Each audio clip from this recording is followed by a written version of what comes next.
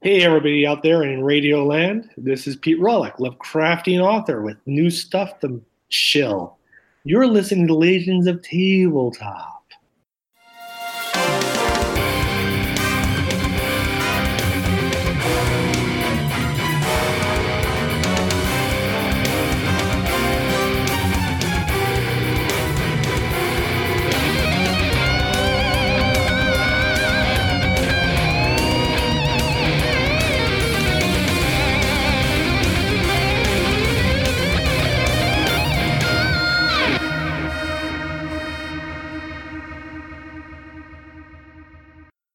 Welcome, everybody. This is the Legends of Tabletop podcast. I'm happy to have Pete Rollick on with me tonight. It's been a little while since we've had you on. How's it going, sir? It's, I can't complain. I mean, I could, but I won't. But yeah, I mean, we did off air a little. yeah. But no, I have, things are going good. I'm working, then I'm producing, and, the creativity juices are flowing. Things are going good. I burned 2,000 words today, and then I wrote 2,000 words. So it all works out. Uh-huh. Yep. You sit down and you're like, you look at what you did yesterday, and it's like, this is utter crap. And you just rip it all out, and then you're like, okay, what am I going to do that makes me actually happy to write this story? And then you put your butt in the chair, and you bleed onto the keys, and somehow magically it happens. And then you go back and you salvage those 2,000 words and shove them back in, and all of a sudden it makes sense. And that's really the thing, right? I mean, that's the key is to actually get in the chair and sit down and do the hard work, quote unquote. It is the hardest part, because the world is full of stuff that I would rather do. That stuff that I would love to play Sudoku on my phone for 4 hours. No, that's not going to do anything. I'd love to watch the next 14 episodes of The Flash, but that doesn't work. So, well, so how do you budget then, right? So you got a family, you're working, you're writing, like you're doing all these different things, you're editing. Like how does that come out of the wash then, right? Because it's easy to just be like, I'm gonna unplug, I'm gonna watch The Flash all day today, because I do that sometimes, and then I hate myself the next day because I'm like, shit, I could have did this and this and this, and I'll pull up my list and I'm like, shit, and then I'll write 10 more things down that I'm not gonna do. Mm-hmm. So like, what's the key for you to kind of like drugs? Yeah.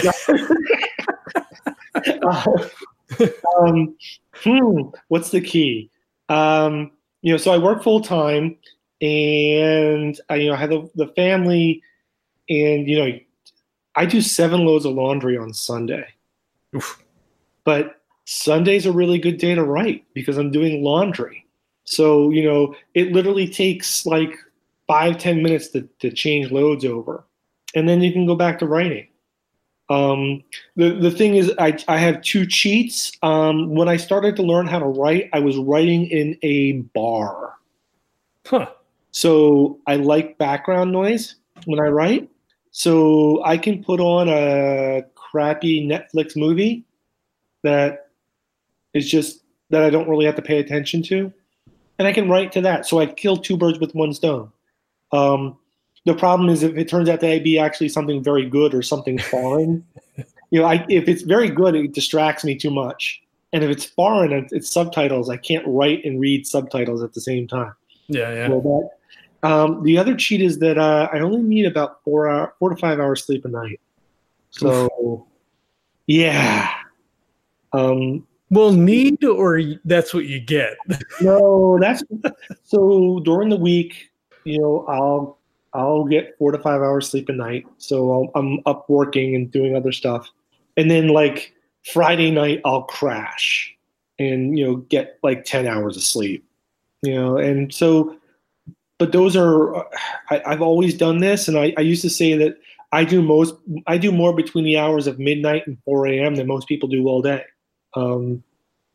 It's a really good time for me to write because there's no distractions. Right.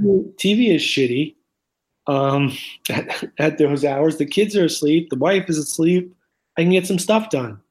Right. And the dog is asleep too. He's like, what are you doing? Go to sleep. No, So yeah, those are good hours for me. So yeah, that's the cheats that I don't sleep and um, I write while doing other stuff. Right. Right. I always like when I work second shift because it was sort of the same thing. I get out at midnight and get home, and the wife was asleep, and the nothing like we didn't have kids, so like I would write, I would dick around on the internet, play video games or whatever. But like you just like it was quiet, and you just had all the time to do whatever it was that you wanted to do. I get up early in the morning now too, and I hate it. I've been doing it for shit. My kid's 18, so like 18 years now, and it's the worst. I get up before 5. It sucks. Yeah, yeah, I don't like that. It's summer down here. It's summer, so I got summer camp, and my normal drive to work is 15 minutes, and now I have to drive all the way into the city, drop the kids off at camp, and then drive all the way back out. So it's now an hour, which I then have to make up in the evening. So I'm an hour late to work, and I have to stay an hour. But I turn off the radio and I think about what I'm writing, so that when I finally get time, I know exactly what I want to do. And then you can rip it all up and then do it again. Yeah, well, as Joe says, it's really hard to critique and rewrite a draft that you don't have. So just getting a draft down on paper and then working from that is better than nothing. Yeah, for sure, for sure. So yeah. Do you ever start out with with an idea of where a plot's going and a character, how that character is going to be, and sort of what their place is in the world, and then as you begin to write the characters, like no, I'm not doing that. I'm doing this. So come on. Yeah. So if you remember in Reanimators, I bring on Professor Peasley as a side character to my main character, Hartwell. And he just literally starts to dominate the book. Yeah. He's a very strong personality, and he dominates the book, and he overwhelms Hartwell. And thankfully, I got some reprieve because he leaves the country. But then he's writing letters, and he's like directing things, and even from far away, he's seizing control of the book. And I just sat down and I wrote it, and as Hartwell is like, I gotta kill this guy. And thankfully, there was a progression in the actual original story, The Shadow Out of Time, where there comes a time where the personality that's in control of Peasley leaves, and I had time to my being fed up with Peasley was right at that time. So it's kind of a cheat because it was already going to happen, but I really started to hate the character because he was always in control. Now I have other characters that I've brought in other characters, and I'm like, no, I can't have this character in here. He's got to go because he will take over this story, or she will take over this story, and it will no longer be about what I want. Yeah, yeah. So they can't go. I need a much weaker character. And I'm writing a story right now about an 11-year-old boy living in Kingsport, and I've got to be careful that I don't overwhelm this kid with characters that he has no way of understanding or facing. Right. So I'm toning things down as I go along. And it's bad enough for kids in an adult world. In the Cthulhu Mythos world, it's really awful. Yeah, to say the least. I'm gonna dovetail into this, but it's sort of tangential. So like when we do role playing games, right? Yeah. I feel like, at least for me, and I feel like other people are probably the same way. You always, every character is a little piece of yourself, some part or parcel of, a part of you that you're either trying to work out or whatever it is. Do your characters, when you're writing, kind of work the same way? Is every character like a little piece of you, or is it like a complete opportunity to be like, yeah, if I could be that, or what would it be like if, or some mixture of the two? Yeah, so some people have suggested that Hartwell is my Mary Sue character. That Hartwell is supposed to be me in the Cthulhu mythos, and I really wish that were true. Because I think there's some really great things about Hartwell. He pursues this medical degree that I gave up on very early on. So there is a bit of that. But the other thing is that Hartwell's an asshole. He's a complete and utter ass. He's whiny. He's ridiculous. He never completes anything he sets out to do. I mean, it takes him essentially 25 years to get revenge on Herbert West. So I would hope that, I would do it faster than that. But yeah, there's a little bit of me in there. And that carries over into the Weird Company. But in the Weird Company, the primary characters are like Asneth Waite and Hartwell's still there, but the other characters are more to the forefront. And I don't think I can really relate to any of those characters. They're complete and utter fictions. They're built up, and that's actually, now that I'm thinking about it, I'll go back. That is actually how Hartwell came to be. The first couple chapters of Weird Company were written first, and I really wanted to bring Herbert West into the team, but the timeline for West didn't fit. So I said, okay, well, I'll pick a new character. I'll create my own Reanimator, and that's where Hartwell comes from. But then I didn't have any motivation for Hartwell. I didn't know what his backstory was. So I just started writing stories about Hartwell. And next thing you know, I've got his whole backstory is the novel Reanimators. So it's easy to say that he's me, but he's not, because I didn't know anything about him until I had written the novel. Right. In Reanimatrix, I have two characters. Robert Peasley, who is the son of Professor Peasley, who starts out gay, ends up being bi in the series. And then Megan Halsey, whose name I stole from Reanimator in the movie, is Professor Halsey's daughter. She's nothing like me. She's young, she's experimental, she's rich. She's got a great sense of what she wants to do with her life. She's an independent woman. She's fearless. She's really into guns. None of that is anything that I pursue. So those are characters that are very different than I am. And I had to do a little bit of research and work through some of those things with some of my friends who have some of those characteristics and traits to help me flesh the characters out. Gotcha. That makes sense. Yeah. No, go ahead. No, it's like, so yeah, I mean, sometimes it's easy to play yourself when you role play, but sometimes I want to do something completely different.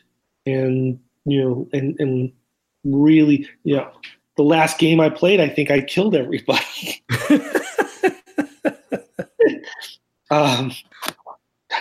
It's not really what I want to do in life. I mean, sometimes, but not the people I know and care about. Right. Don't worry, we'll edit all that out. Yeah. So going back to the character, say started off gay and was wind up being bi, with like more of a push towards inclusion in the weird fiction genre, and we talk about this at Necronomicon. There's panels about it and everything else. Do you ever get negative feedback when someone picks up the book and go, oh, why is this like thrown in our face? And it's like, this is a representation of people in the world. Like this is the world, right? Like, yeah. So, I hope that's one of the things I did was I built Robert Peasley as a believable character. Some of the problems he has is, he's estranged from his father because he never knew his father growing up. Part of the core problem in the book is that he falls in love with a dead woman.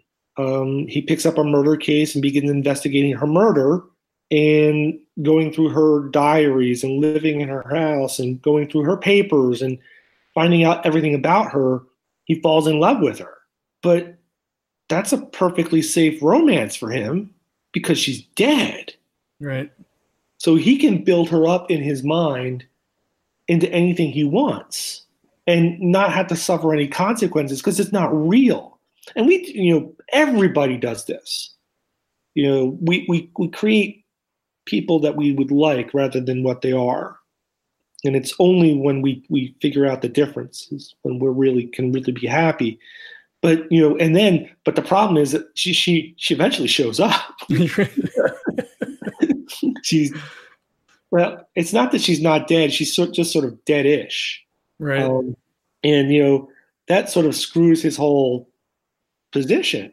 So it's like, yeah, I mean, he's perfectly happy being gay, falls in love with a dead woman, but then has to deal with the consequences of that issue. That is not only part of Reanimatrix, but that's going to carry over into the sequel, which is done. Nice. It's called The Eldritch Equations, and it will deal with a couple more cases of Peasley and Megan Halsey. Cool. Very cool. You've got a new book out now. It just came out. Yeah. Oh, yeah. Crazy. Strange Company and Others. Yes. It's a collection of short stories. Awesome. And then this is your first collection, right? This is my first collection. Some people argue that the Peasley Papers is my first collection because it collects a lot of stories. But I think of that as a chronicle because all those stories are interrelated. They all feature members of the Peasley family, or related to the Peasley family, and it's progression from like the Jurassic period all the way through the heat death of the universe. So that's the Peasley Papers. But Strange Company, is my first short story collection. Awesome. And is it all new works in this collection, or is it some stuff pulled from other? It's a lot of stuff. I would say it's about 75% reprints, but those reprints are really hard to find. Like I think, what is it? Steampunk Cthulhu is out of print. A couple others are out of print as well, or some of the stories that I wrote for press books and program books that were never widely distributed in the first place end up in this book. But then there's about I think 2 or 3 new stories that have never seen the light of day. Nice. And so those are included. So yes, I'm trying to make it. Look, I'm a collector, and one of the things I hate is when I pick up a book and there's nothing in it that I don't have, and or what's in it is so what new stuff in there is so little that I might not have even bothered.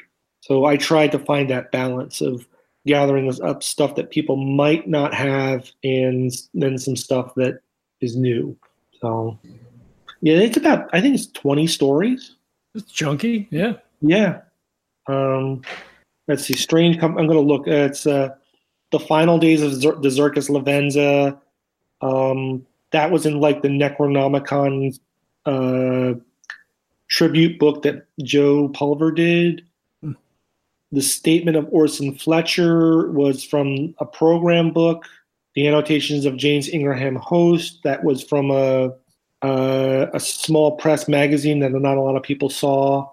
Addendum to the Report on Incident 2012-16. That is new. I wrote that for a Chaosium anthology that got canceled. Oh, that sucks. Yeah. The Unbearable, small press magazine. No, an anthology that I don't think a lot of people saw. On the Far Side of the Apocalypse is my first professional sale from the 90s.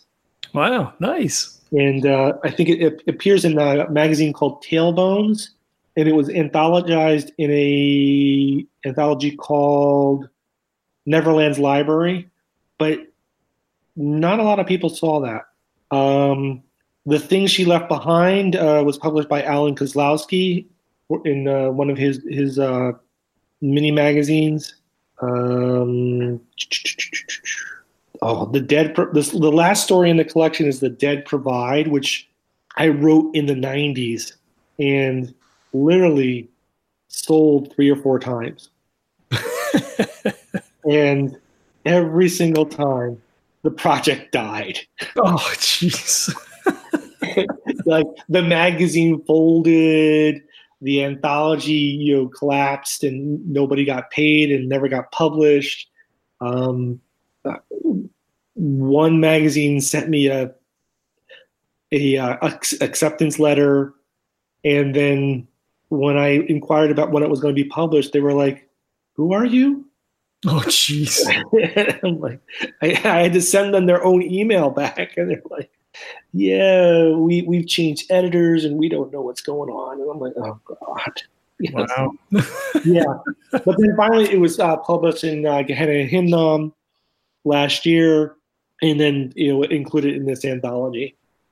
So yeah, and it's a good story. I really like it. But I'm glad to see it get the light of day twice. Cool. And from the same publisher. From the same publisher, yes. Very cool. And I guess that's one of the risks of small press is that, from 1 week to the next, or 1 month to the next, you really don't know, how stable something like that may or may not be. Oh yeah, I mean, and it's one of the reasons I work with. When I find people who do what they say they're going to do, I tend to work with them over and over again. Yeah. It's hard to find people who can always deliver even when things go wrong. Right. I mean, I wrote a story for an anthology, and it lasted in limbo for like 3 years. Mm. And I finally said, "Look, I need the story back." Right.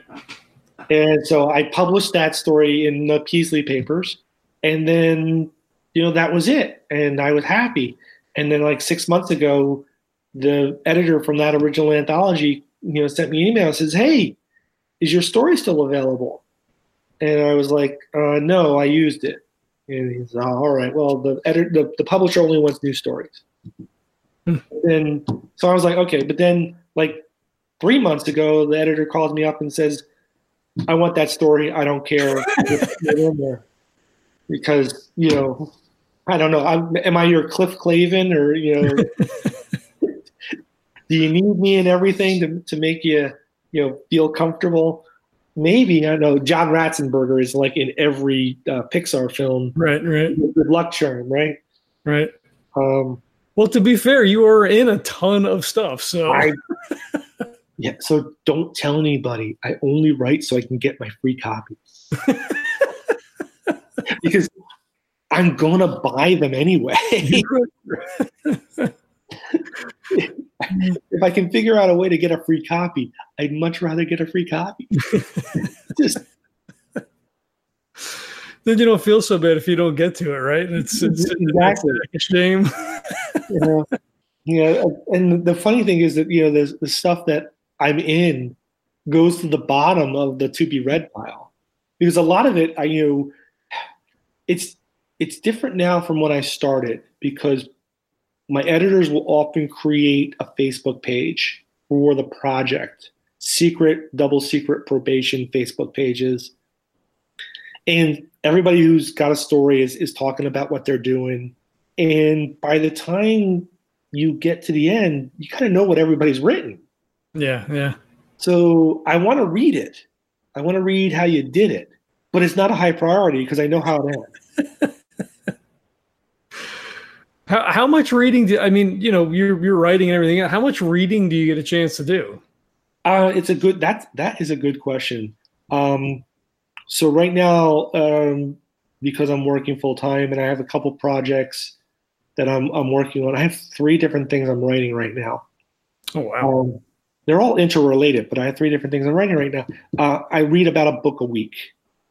Wow! Holy crap! But when I'm not working and I have I have the time off, like I had 10 days over Christmas. That's nice. Yeah. I think I read 12 books. What? Yeah, just like, because, I had nothing to work on. So, yeah. I mean, so for Christmas, I got, just before Christmas, I got the proof of Mallory O'Mara's book on the Lady from the Black Lagoon. And after Christmas, we had Christmas, and you're up at 5 o'clock in the morning to cook everything, right? So I went to bed at 8 o'clock, but I just sat there and I opened up the book, and I couldn't put that thing down till 2 o'clock in the morning, and I finished it, 6 hours. Wow, it was a damn good book, but and I just couldn't not finish it. So yes, that's the kind of crazy stuff that goes on to try and keep myself ahead of the game.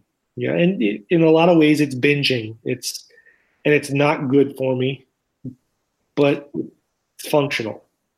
Yeah, I mean, like, I guess if you're not watching TV, if you're not, you're not playing video games or not, whatever, like, it does, free up some time. Like, I wish I had time to read more, and I'm always editing something or playing a game or doing interviews. I have my working full time, my kid. I'm like, shit. I try to read at lunch if we're not playing board games, because we do board games at lunch.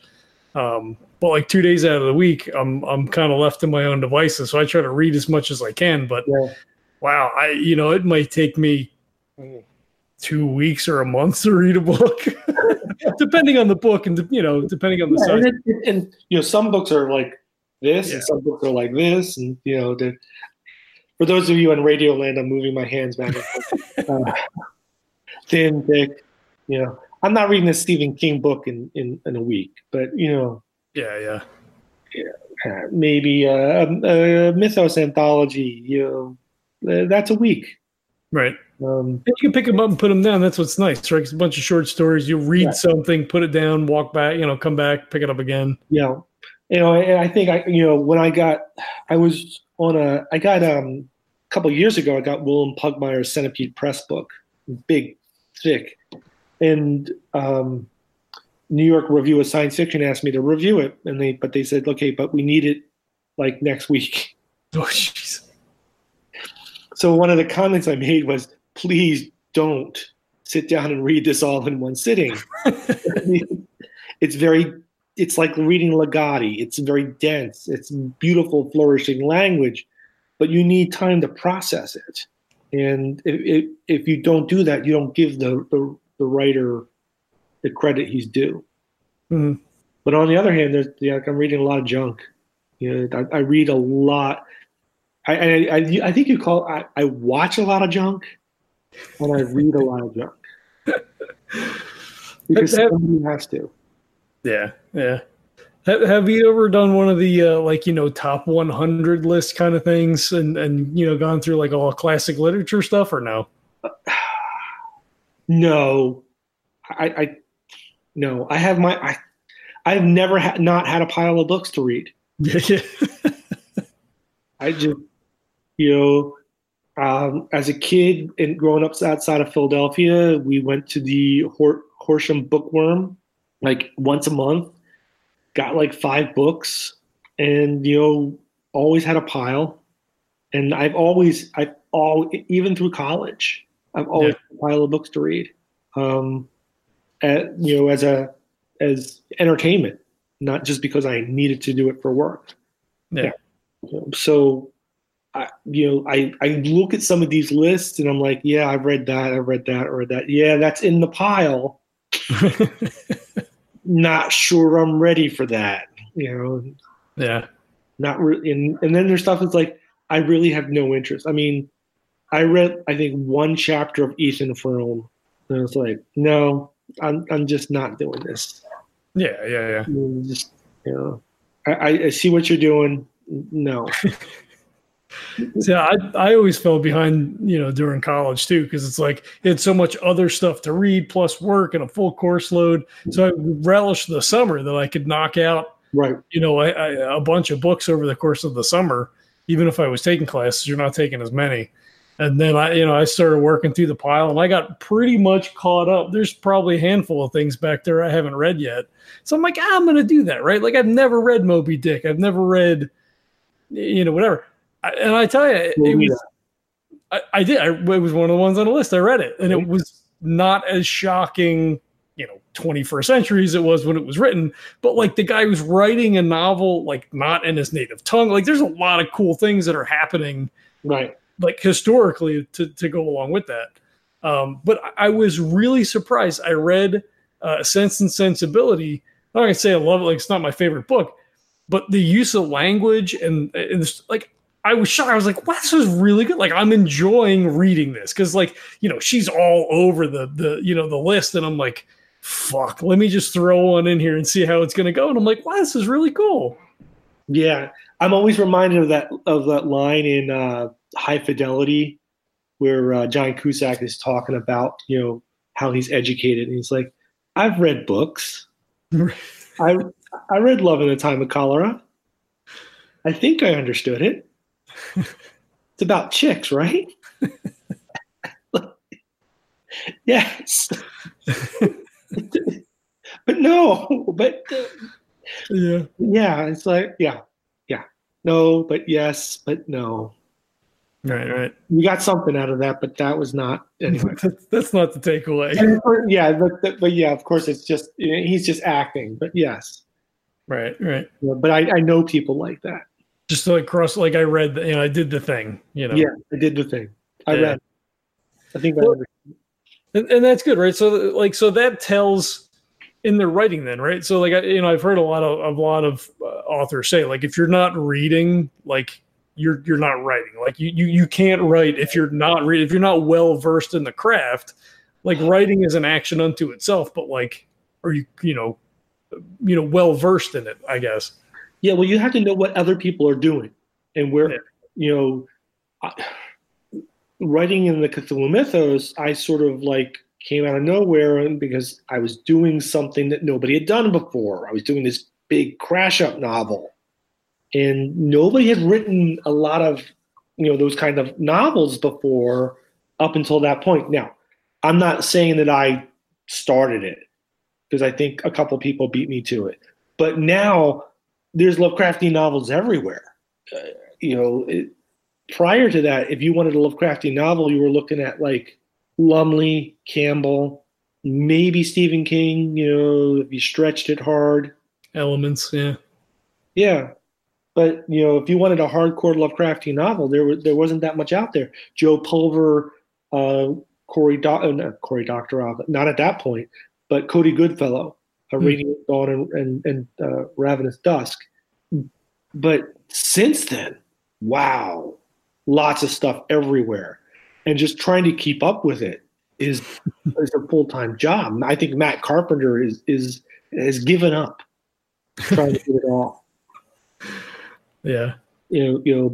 But to keep up to breast with what's going on in the mythos, I need to read a lot of it.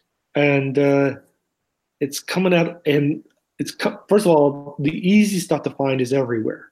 It's the weird stuff that's that I really am hard pressed to find, and I really wish we would see more of it.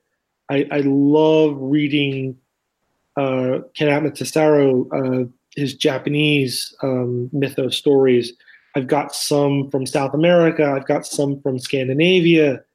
I see what comes across in Amazon as being available in German and Portuguese and Spanish, and I want it all. Yeah. But I can't read any of it. Right. So I have to rely on what's being produced in English, and it's still good stuff. But I want to see what other people are doing. Well, because it's a different cultural or interpretation of what we're so used to as kind of one way. Right. I want to see who's being subversive. Yeah. Well, Cody, I mean, all the time. Yeah. I want to see who, and because when some of the stories I've written, Here Be Monsters ends with the idea that Cthulhu left, that he's no longer on Earth, and that all these promises that he made or his worshipers interpreted were all crap. And so this is one of my earliest mythos stories, and it subverts the whole trope on its head. I want to see who else is doing that stuff and what they've done, because I want to play in that playground. I want to see, and I don't want to do what everybody else has done. Right. Is there ever a fear with reading as much mythos fiction of, subconsciously pulling elements that other people are doing, and then you get a part way into a story, like, ah, shit, didn't I read that somewhere? So I think Matt Carpenter called me out on that. He says that he loves my stories, the spaces in between, but it has the exact same plot points as something from Eldritch Space 2. And I'm like, I read Eldritch Space 2. I'll have to go back and look at it, but okay, yes. And they're two different. They have basically the same idea, the same kernel, but they're two different stories. But yeah, they're very similar. But I don't remember reading that. But yes, it happens. Well, it's bound to happen, right? I mean, there's so much room to maneuver, right? Yeah, there is. But one of the things that I have to be very careful of is that when I'm writing, whatever I'm watching or reading has a huge influence on what I'm producing. You can walk through Reanimators or The Weird Company, and you can pretty much tell what I was watching on my movie list by what's being dumped into as side characters. I mean, the Thin Man shows up, Charlie Chan, the Maltese Falcon, all this stuff is everywhere. Night of the Living Dead, Return of the Living Dead. Yes, this is all showing up as little bits to what I'm writing. That's cool. I mean, it's almost like little Easter eggs too. Like there are little Easter eggs. I mean, okay, so in my universe, in Bolton, there's a Darrow Chemical Company. Darrow Chemical Company is the company that makes the chemical that brings everybody back in Return of the Living Dead. But Jeff Darrow is also the artist writer of comic books, including some Frankenstein work and some Walking Dead stuff. Not Walking Dead, but Living Dead stuff. So it's a double entendre for me. Yeah. That's cool. Yeah, I do that kind of stuff. Yeah. So, in the nihilism that's so ever present in the fiction, right?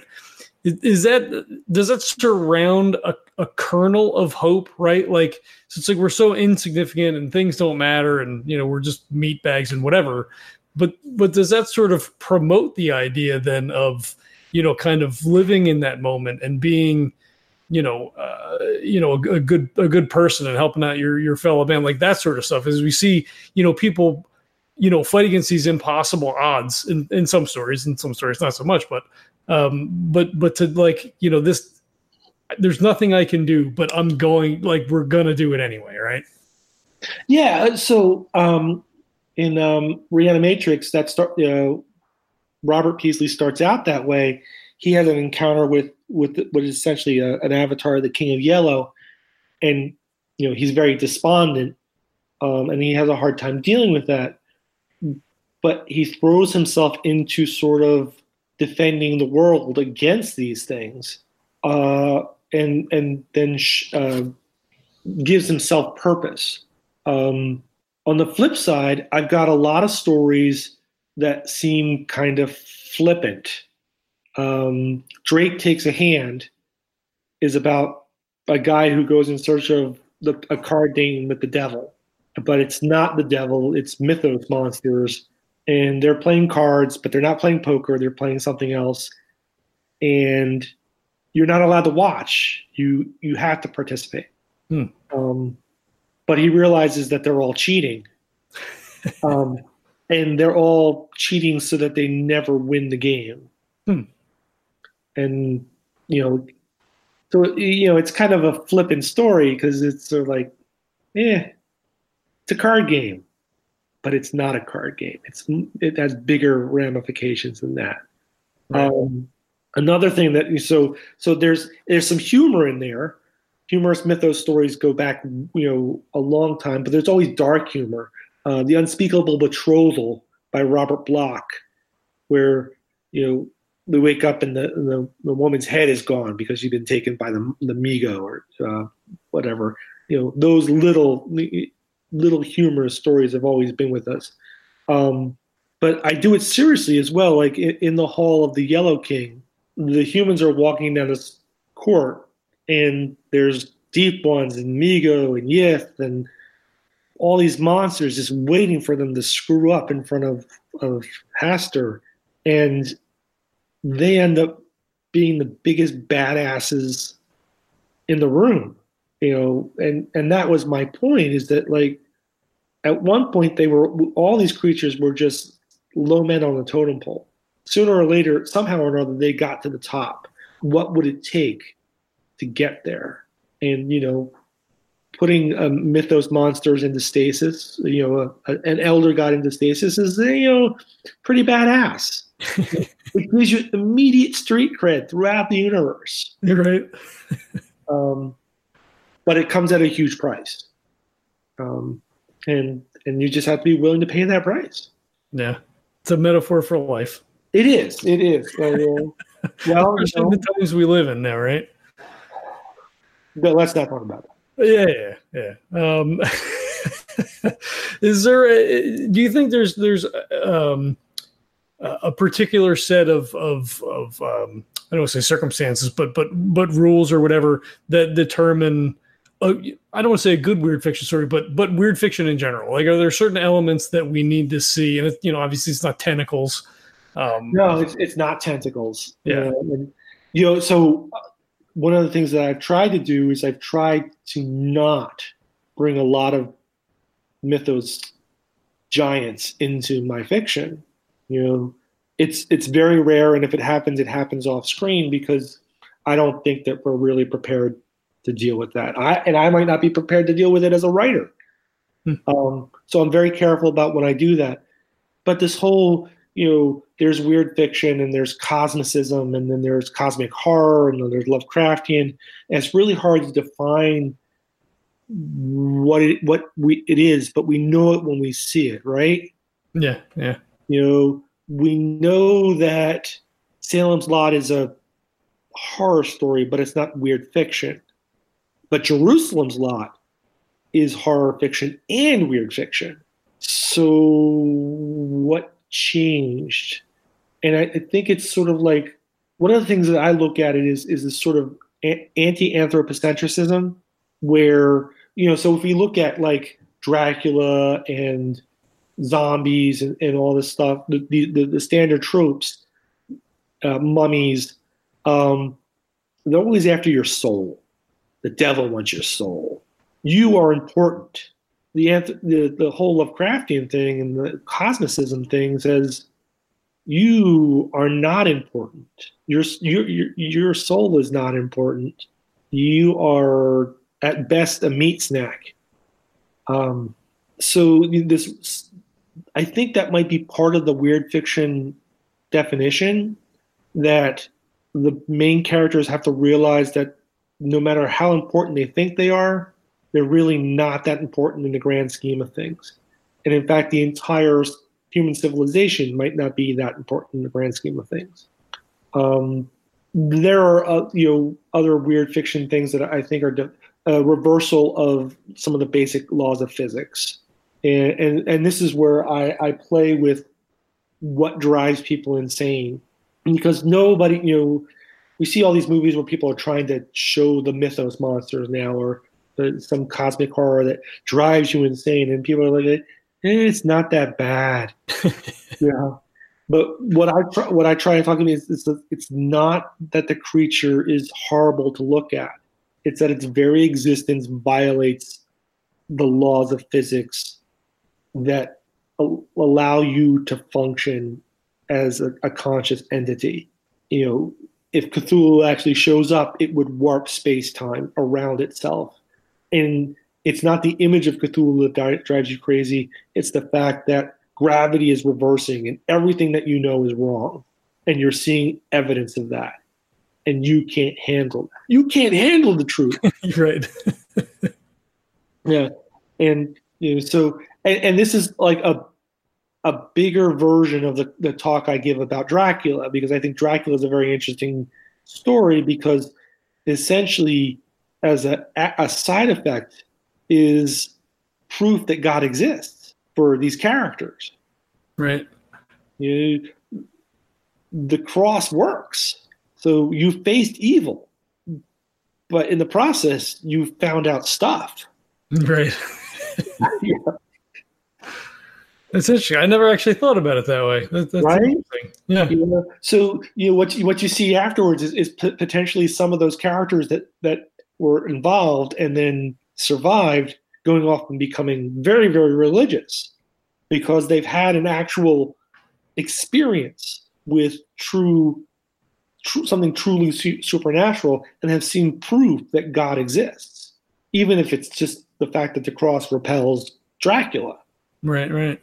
That kind of Gnosticism, that experience, that can drive you insane because you don't have faith anymore. Your faith is gone. You have proof. And if that's a Cthulhu Mythos proof, that's devastating. Right, right.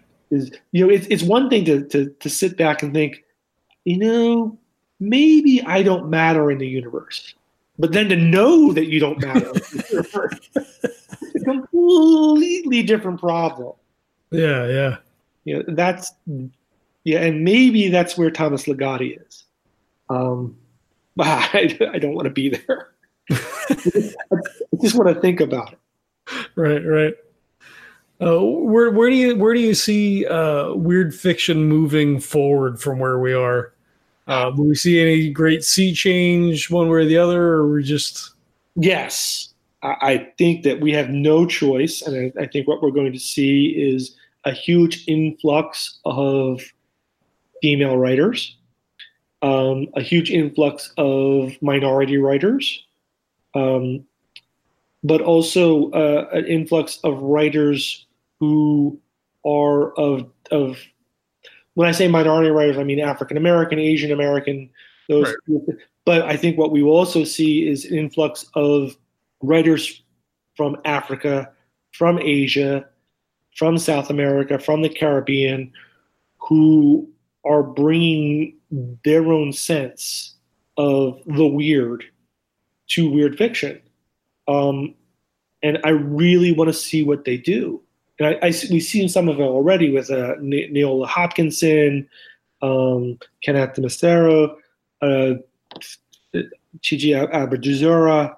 There's so many people we're just starting to see give voice to new ideas. I really want to read them. I want to read not an African American, but an African mythos story. Yeah, yeah. I want to read one told by a Australian Aborigine. The people in South America I know are churning this stuff out. I want to see it. And I said this before tonight, but I want to read these stories because they're going to be unique voices. They're not grounded in what we think is a mythos story or a weird story. They're grounded in a completely different set of contexts. And they have a completely different set of cultural ideas. And one of the things that I do with my kids is we do a moviecation, movie education night. Like, you're going to watch this film because it's culturally relevant. Mm. It's like, what? And it's like, yeah, you're going to watch The Maltese Falcon. You're going to watch Psycho. You're going to watch Rear Window because they are cultural touch points. People reference them all the time, whether they know it or not. Mm. And, they watched Secret Life of Pets the other day, and there's a Birds poster in the background. Oh, nice. So, you don't understand that unless you've seen Hitchcock. So they need, I want them to have that education so that, when they watch A Bug's Life, they realize that it's just Seven Samurai rewritten for kids, or The Magnificent Seven, or whatever, Battle Beyond the Stars. They're all the same story. They're just changed a little bit. So we have those cultural backgrounds, those touch points. But for people in other countries and in other continents, those touch points are completely different. And I'd love to see what they are and explore the influence of Marquez and Borges and more people than I could possibly imagine, and people I would never even heard of. The world is becoming connected faster and faster, and translation is going to change. We can do translation very easily right now. We lose some context with it because it's a word for word translation. It's not idioms don't translate well. Right. But that will change as we move forward, and we're going to start seeing this stuff in our language, or we're going to have to learn how to speak somebody else's language. But I think it's going to happen. Yeah. Well, we move towards, AR and things like that, where you're just going to get all of that stuff on the fly. Like maybe we don't see that in our lifetime, but like, my kid, I think that's definitely the direction that we're moving towards. Yeah. Yeah. I just hope that writers around the world take advantage of it, because there are audiences waiting to see what they're doing. Yeah, absolutely. Absolutely. I mean, it's interesting. Like you say, the touchstones are different. So just to kind of see, how different it is to what we're used to. Right. It's just a fascinating, counterpoint. It is. And, I'm starting to see it right now because my Netflix is now full right now of horror movies from Central and Southeast Asia and India. I love some J horror and K horror, but I had no idea that, India was producing so much in the terms of horror films and horror soap operas. But it's all there in my queue. I can see it. I haven't watched a lot of it, but it's there, and so people are doing it. I just have to break down and find the time. And that's the issue. For every 2 hours that I spend watching a film, 2 hours I'm not writing. Mm-hmm. And, so yes, I have to sort of prioritize what I'm going to do. And, I describe it in terms of, am I a consumer or am I a creator?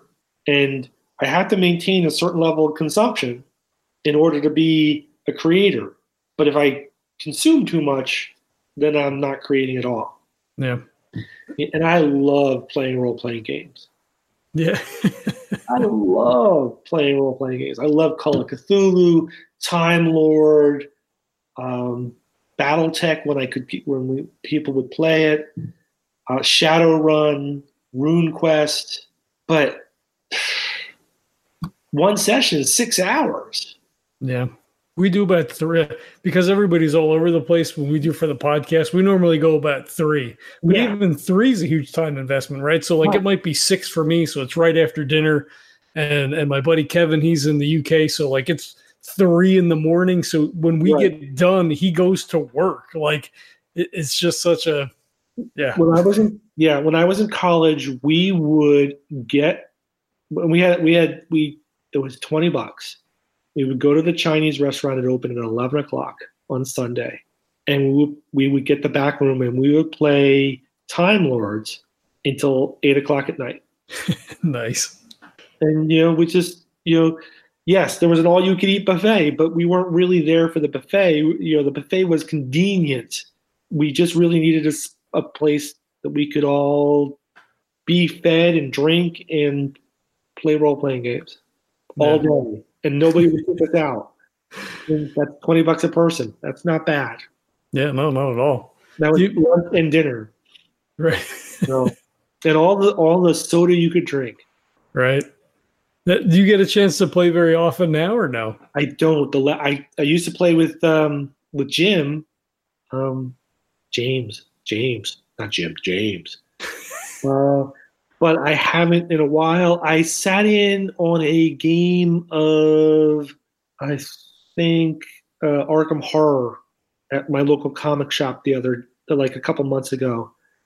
But the guy says, "Oh, it'll just be 2 hours." Oh yeah, right. It took 2 hours to set up the board. Yeah, no kidding. It's just like, what the hell are you talking about? And I think that's a really great use of time. It's not wasting time. It's good. It's enjoyable. They're great games. But literally, I will get sucked into them and not do anything else. I have an old Nintendo. I have the Wii. And the Wii is old now, right? Yeah, well. But given the opportunity, I will do nothing but play Mario Kart all day. Right. Well, it's easy to get caught up in that, right? Like it's right. That mental. You got to clear that mental space to sort of like recoup and take a break, and it's so difficult to ride that fine line of how much time do I spend decompressing versus how much time am I going to spend, doing life stuff, and then how much time do I get to do the other things, to create, to whatever, right. And here's a good rule of thumb: if you can smell yourself, it's going to work. Well, I mean, that's fair. Yeah. Oh man. Yeah. Well, and Necro's coming up now, so we get to see in I guess it's about 2 months now, right? Yeah. I got my hotel room and I've got my flights, and yeah, I'm really excited to go back. I love Necronomicon. It's such a good time. Yeah, I love Providence. There's a little monkey wrench in this year, but hey, so we'll see how they cope with that. All right. It's I guess on Monday, the McCormick and Schmick's in the hotel, closed. Really? Yeah. Oh shit. Right. So can you get another restaurant in your hotel in 2 months? I wouldn't think so. It's not impossible, right? I mean, everything's there, right? I mean, it's kind of like move in. You could do a pop-up, right? You could just use everything that's there and but you're not really establishing a new restaurant. You're just, Yeah. Well. Yeah. But that's where we did the sea shanties. That's where we did trivia. I could get a burger at 11 o'clock at night because I didn't have to go down the street to any place. It was right there in a hotel. Never mind that I'm a member of their club. And I'm saving all my points. Yeah. It was a strategy. Now it's completely out. But we'll compensate. There's lots of bars. Blake's would probably be great for sea shanties down the street and past the convention center. Right. Yeah. We spent a lot of time in there. Yes, we have. We have spent a lot of time in Blake's, but not. Apparently, we're going to be spending more. I'm okay with this. You're okay with this. Yeah, I mean, I just I'm going to have to get some healthy snacks for the room. That's all. Yeah. I have Vince for that, right? So he drives up from Jersey. So I'm like, all right, bring me some Valenzano wine because I'm too cheap to have it shipped out here. So bring that up, and then bring, stuff that we could bring a bag of apples, bring, peanut butter, loaf of breads. Yeah. Bring those little tuna packets and stuff, so we can eat kind of healthy because I'm probably going to drop about, oh Jesus, $500 on food and drink while I'm there. Right. Yeah. And that's if you're conservative. Yeah. Well. Yeah. Not that it's not worth it. You know, I've had some really good meals in Providence. I've also eaten, at you know some really bad places that I won't ever go back. Yeah, yeah. So Blake's is good, but there's another Irish pub in the other direction that is Right. not so good. Oh, that one's not so good. I've never been in that one before. Yeah, it's like this burger is not cooked. Oh, Yeah, that's bad. yeah. It's like, yeah, this is not a Blake's burger. Yeah, yeah, yeah. So, is Necro like a working con for you, or is it more of the social thing? I mean, you do your table and everything, but like Gen Con is a working con, right? Like you're going there to make money. Like that's what that is for the most part. So one of the things that I have a habit of doing is that I bring stuff to sell, and I bring stuff that is relatively easy to transport, but has a high return. And I don't think that I have walked away from a con in the last 25 years with a bill. Nice. So because but that has meant, and last year, the last Necronomicon, it was obvious I had to hustle, and make some sales and trade up and do some down home dickering to get my wares sold and pick up the things that I wanted. But yeah, normally when I've in the last, I think we've had 3 Necronomicons, and the only thing I've walked away with is a airfare bill. So it's a working con in terms of me selling wares, huckstering, but I have it's building contacts, it's building relationships, and meeting editors and publishers, and I have a product that I need to show a company that's very large and powerful, and I've been working on it for 6 months, and it's time to turn it in and see if they want to run with it or not. Right. So that's a huge conversation, and I'll be drinking afterwards. No matter one way or the other, I'll be drinking. Because it's either it could be a huge commitment for the next 2 years, or it could be you just wasted 6 months. But one way, things go weird. So, but I also try to enjoy myself. I am there to have fun, and I think we've taken over tables at Blake's several times now for several hours, and even in what was McCormick and Schmick's, we had a table for a couple hours and just kept eating and drinking. And I think I sat down, had a burger, and 2 or 3 hours later, I was like, I'm hungry. Why am I hungry? It's 2 hours later. Time to have another burger. Yeah, right. or something, But yeah, so it's both. I try, and so I think it was last year when the guy who did, I can't think of his name right now, the director of Reanimator, Stuart Gordon. Yeah. Stuart Gordon was there. I ran around the entire con trying to get him to sign my copy of the novelization of that movie, and I failed miserably. It's like I could not make it to any of his signings. I made it to his events, and he would be leaving. I just gave up. I packed up all my stuff, and Monday morning I went down and I sat down to have breakfast.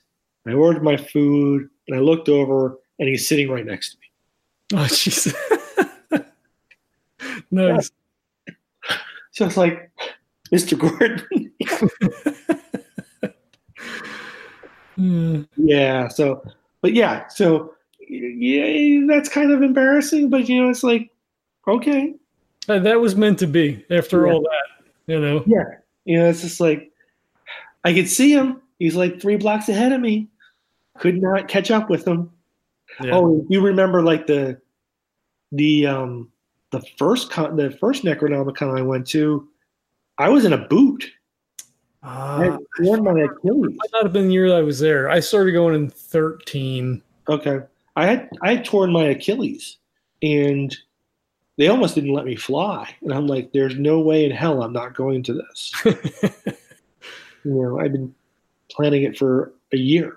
And and so I'm hobbling around the town with a cane and a boot. And was always on the wrong side of the road because, the sidewalks were cantilevered. Yeah. And somehow or another, I was always like tilted sideways. They were always on the wrong side of the road. And there's nothing like walking back from the bar district across the river, past the park with all the homeless people with a cane and a boot. And you're only moving at like 2 miles an hour. And it was like, but then you make it back to the hotel, and you're sitting in the hotel restaurant, relaxed, drinking a beer, and some guy just comes by and starts pounding on the window demanding to be let in. And he's got like spittle coming down his chin, and like, oh my god! But yeah, it's all fun. It is. I don't think we've ever really had an issue, right? While we've been there. I mean, depending on where you go, like you see certain things, but. Well, I think Willem got robbed, right? Oh, shit, did he? Yeah. His wallet got stolen while he was sleeping. Oh, crap. Yeah. But, yeah. But, but you're right. Besides that, I don't think there's anything big deals. I think part of that is because of the way that they've organized their minions. They're empowered to do stuff. Yeah. It's like, you don't have to go ask anybody permission. If you see something that needs to be done and it makes sense, do it. We'll figure it out later. Right. And when you're out at night, I mean, most people are usually in a big group anyway, so that mitigates that to a greater extent. It does. Yeah. And I have that night that I was wandering, by myself in the boot. It turns out I wasn't by myself. Vince and everybody else was like half a block behind me, keeping an eye on me. No. There you go. Yeah. Cool. That's gonna be fun. I'm really looking forward to that. It's coming up real quick. Everything we're all booked and ready to go. And I like, for me, it's I record panels, and we try to do content. Like you say, it's and kind of networking. We'll try to schedule, get some people in. Come on, we've got some space and whatever. But like, it's just a great place to go and hang out. The convention's not real big. It's 2,000, 2,500 people, something like that. It's a really nice size. Everybody's friendly. Everybody's accessible. Like, you're there signing stuff. Cody's there signing stuff. Mike's there. Like, nobody's unapproachable. I had a similar situation to you the year that Peter Straub was there, which I guess was last year, the year before. Right. I'd carried around the book that he did with Stephen King, 40 pounds in my backpack, and I could never catch him. So I got up like 8 a.m. to go to the panel that he was at. So I grabbed him afterwards, and he was gracious, took a picture, signed my book and everything. And he was funny. He was engaging. That was a, for a panel, right? Like, it was a really fun panel, for whatever you want to say about those. But yeah, it's just it's such a great opportunity to get to catch up with everybody. Yeah. And, it's like you're in Arizona, I'm in Florida. This is going to be the place where we're going to get together. Mm-hmm. And, if people are out there listening, if you see me and I'm awake and I'm sober, and even if I'm not, feel free. I might have to say no because I might be on the way someplace, but I'll make it up to you. But most of the time, if you need something, I'm available. We sit in the Irish pub, and it was just me and Vince, and then next thing I know, it was me, Vince, and Chet Williamson, and people just kept piling in, and we were all over the place, and we were having a good time. Yep. That's definitely what it's about. Now, are you going to have copies of the new book at Necro? Yeah, I think so. I don't have any. I don't even have a copy yet. Yeah, I'm gonna bring a couple copies. I'm going to assume that somebody else is going to bring copies. But last time I sent up a box, it got really, really damaged by the Postal Service. But I can't send a Xerox box anymore. I'm gonna have to send something smaller. So limited copies. But it's on Amazon. Just if you want it, bring it. I don't have a problem signing copies I didn't sell you. Well, save me one. I want to get it from you. All right. I'll bring one. I'll bring. I'm supposed to get, I think, 20 copies, and I'll try and bring 10.